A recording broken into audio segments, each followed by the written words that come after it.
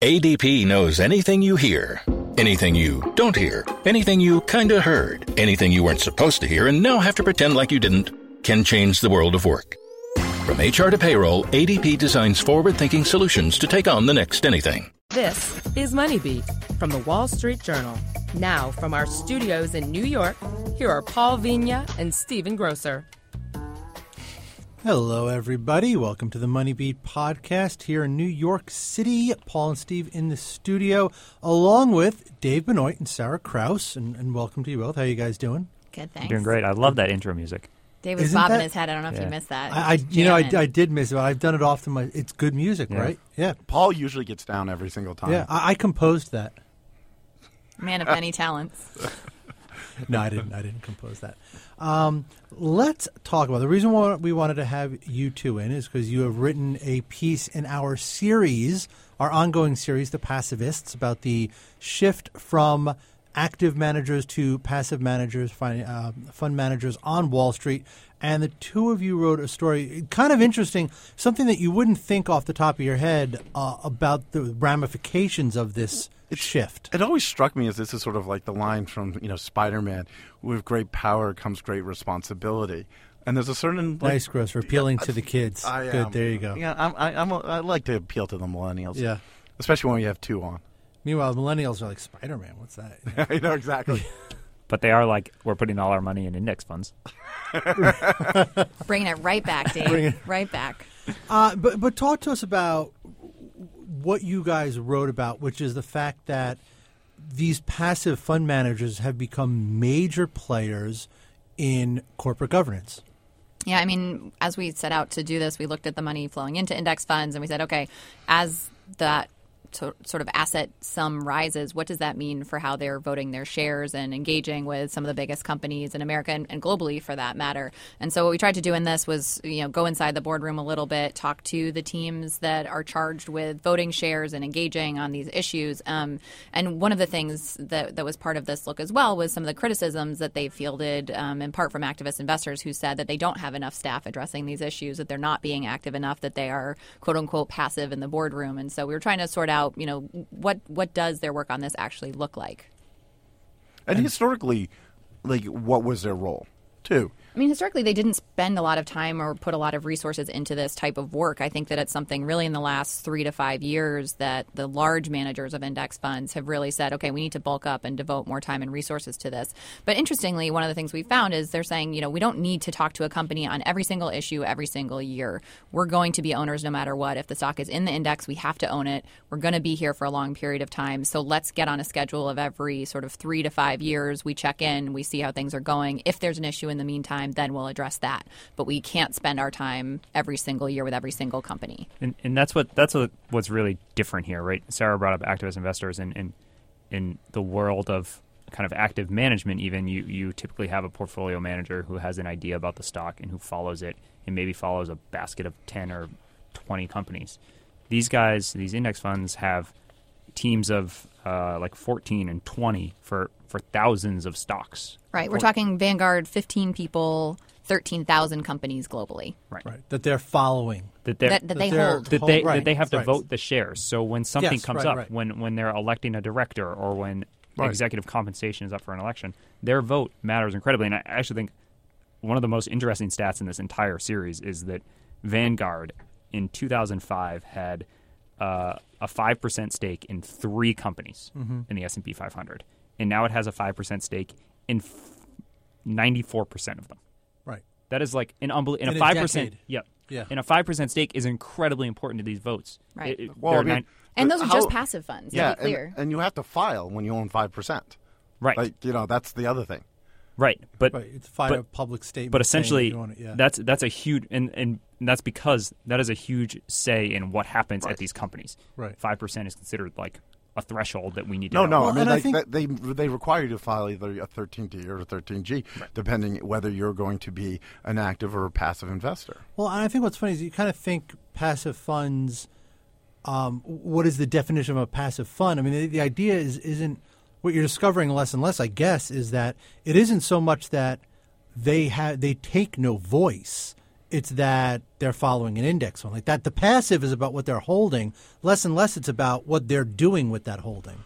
Well, is that a fair way to describe it? Their take is, like, look, if they don't like what a company is doing, they can't just sell it and move on like an active manager would. Yeah. They're stuck. So I think they've taken the view that we better, try to have a long-term relationship with a company and put our foot down when we need to in the form of a vote, but we can afford, if we don't like something 1 year, we can give it time. So, for example, Mylan has been in the news recently for increasing the price of EpiPens. BlackRock voted against their executive compensation this year before that firestorm really kicked off or reached a boiling point. But 3 years prior, from our reporting, had raised questions about what they saw as potentially excessive executive compensation. So that sort of is an example of that long-term time horizon that they bring, rather than an activist walking in the door with a pitch book saying, we want this fixed now and we want a seat on the board, let's go. Right. They're very open to saying, essentially, our role as a shareholder isn't to be kind of directing how much leverage you should have, how much stock you should be buying back. Those decisions that essentially are becoming flashpoints for activists, and we're seeing a lot of debate, like, oh, should Apple have $1 trillion in cash on its balance sheet? I know that's an exaggeration. Not much. But these guys are saying, listen, that's not our job. Management gets to run the company. We're gonna say when we feel they're overstepping the bounds. But it's just sort of a very different viewpoint than we often hear talked about. One of the questions I have is, historically, how have passive funds voted? It sounds like, by and large, they vote with management.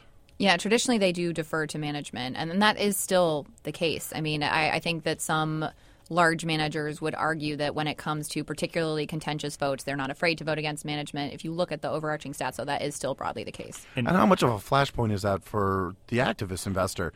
Because as these funds own 5% and increasingly 5% of the companies, if you have a deal in front of you, or if you have something that the board needs to vote on, like whether it's the board itself, these passive funds have a significant say in who wins. Yeah, exactly. That's sort of like the activist's worst fear is that a lot of them like to point to what happened at DuPont, where Nelson Peltz was trying to get on that board and essentially didn't get on the board, largely because none of the passive funds, quote unquote passive funds, supported his election, whereas a large majority of the active funds did, actively managed.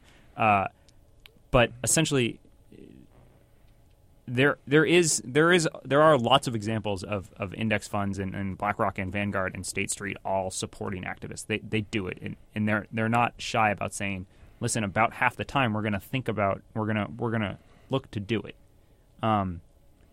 But it's true, it's sort of like a hurdle you have to get. But if you get them, then it sways it your way pretty quickly. Yeah. So it kind of cuts both ways. And it's interesting, in talking to the companies that are hearing from activists, hearing from index funds. Some say, yeah, they're at the table. We're meeting with BlackRock. We're going to Malvern and meeting with Vanguard. Others say, they're too passive. We don't hear anything from them. What is the burden of that? Are they going to come to the boardroom one day, or does it not?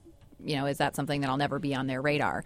So I think this is something that's playing out in real time now, and I think that these fund managers are trying to get their arms around what the right balance is, given that these funds, let's face it, charge a fraction of a percentage point. So, you only have so much money coming in the door from these ultra low-cost funds in the first place. Yeah, I was wondering, I think it kind of got to that, does this become a situation where it's more of a pendulum swinging kind of thing between active managers and passive, or is this like a trend that is moving in a direction? I mean, are you going to see swings in this, or is this just kind of a one-way street? The fund flows? I think most people I don't know, most people is probably an exaggeration. It seems like it's a one-way street. Right. Will the growth continue at the same clip that it has? Yeah. Maybe not forever. And active managers, I think, would argue there is a pendulum. It will swing back to a degree. There will be more money coming back into active funds eventually. Who knows? But do I think that the power that these index funds hold will decrease from here? Not necessarily. I mean, I think that there is a substantial amount of assets in these funds now. And with that comes these voting powers. So I think to that extent, there is a little bit of a new world that's emerging now that is here to stay. One of the questions I have is it just looking back historically, how much were mutual funds and pension funds and other big institutional holders of stocks sort of active in engaging with management prior to the rise of the sort of passive funds? They weren't. Even the quote unquote actively managed investors, not activists like Fidelity or T. Rowe or something. Historically, they'll speak up every once in a while, very rarely publicly, but they had the same. In the 90s when Magellan was becoming a gigantic asset holder. They did the same thing. They just didn't view it as their role to impose themselves upon management. Where we've really seen a shift is kind of the post-Enron and WorldCom world, where people said, hey, wait a second, I shouldn't really just blindly trust management as looking out for the best of us. And then the financial crash really kind of kicked that home even harder. And that's then fed this rise of activism, which has sort of shifted the ground game. It's sort of viewed now as no longer bad to raise your questions about management. It's it's fair to second guess them.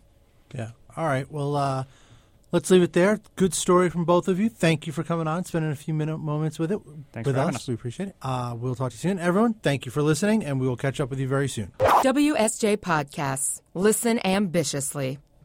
This episode is brought to you by Vanta. Vanta's trust management platform helps you quickly assess risk, streamline security reviews, and automate compliance for SOC 2, ISO 27001, and more. Learn how by watching Vanta's on-demand demo at vanta.com/WSJ.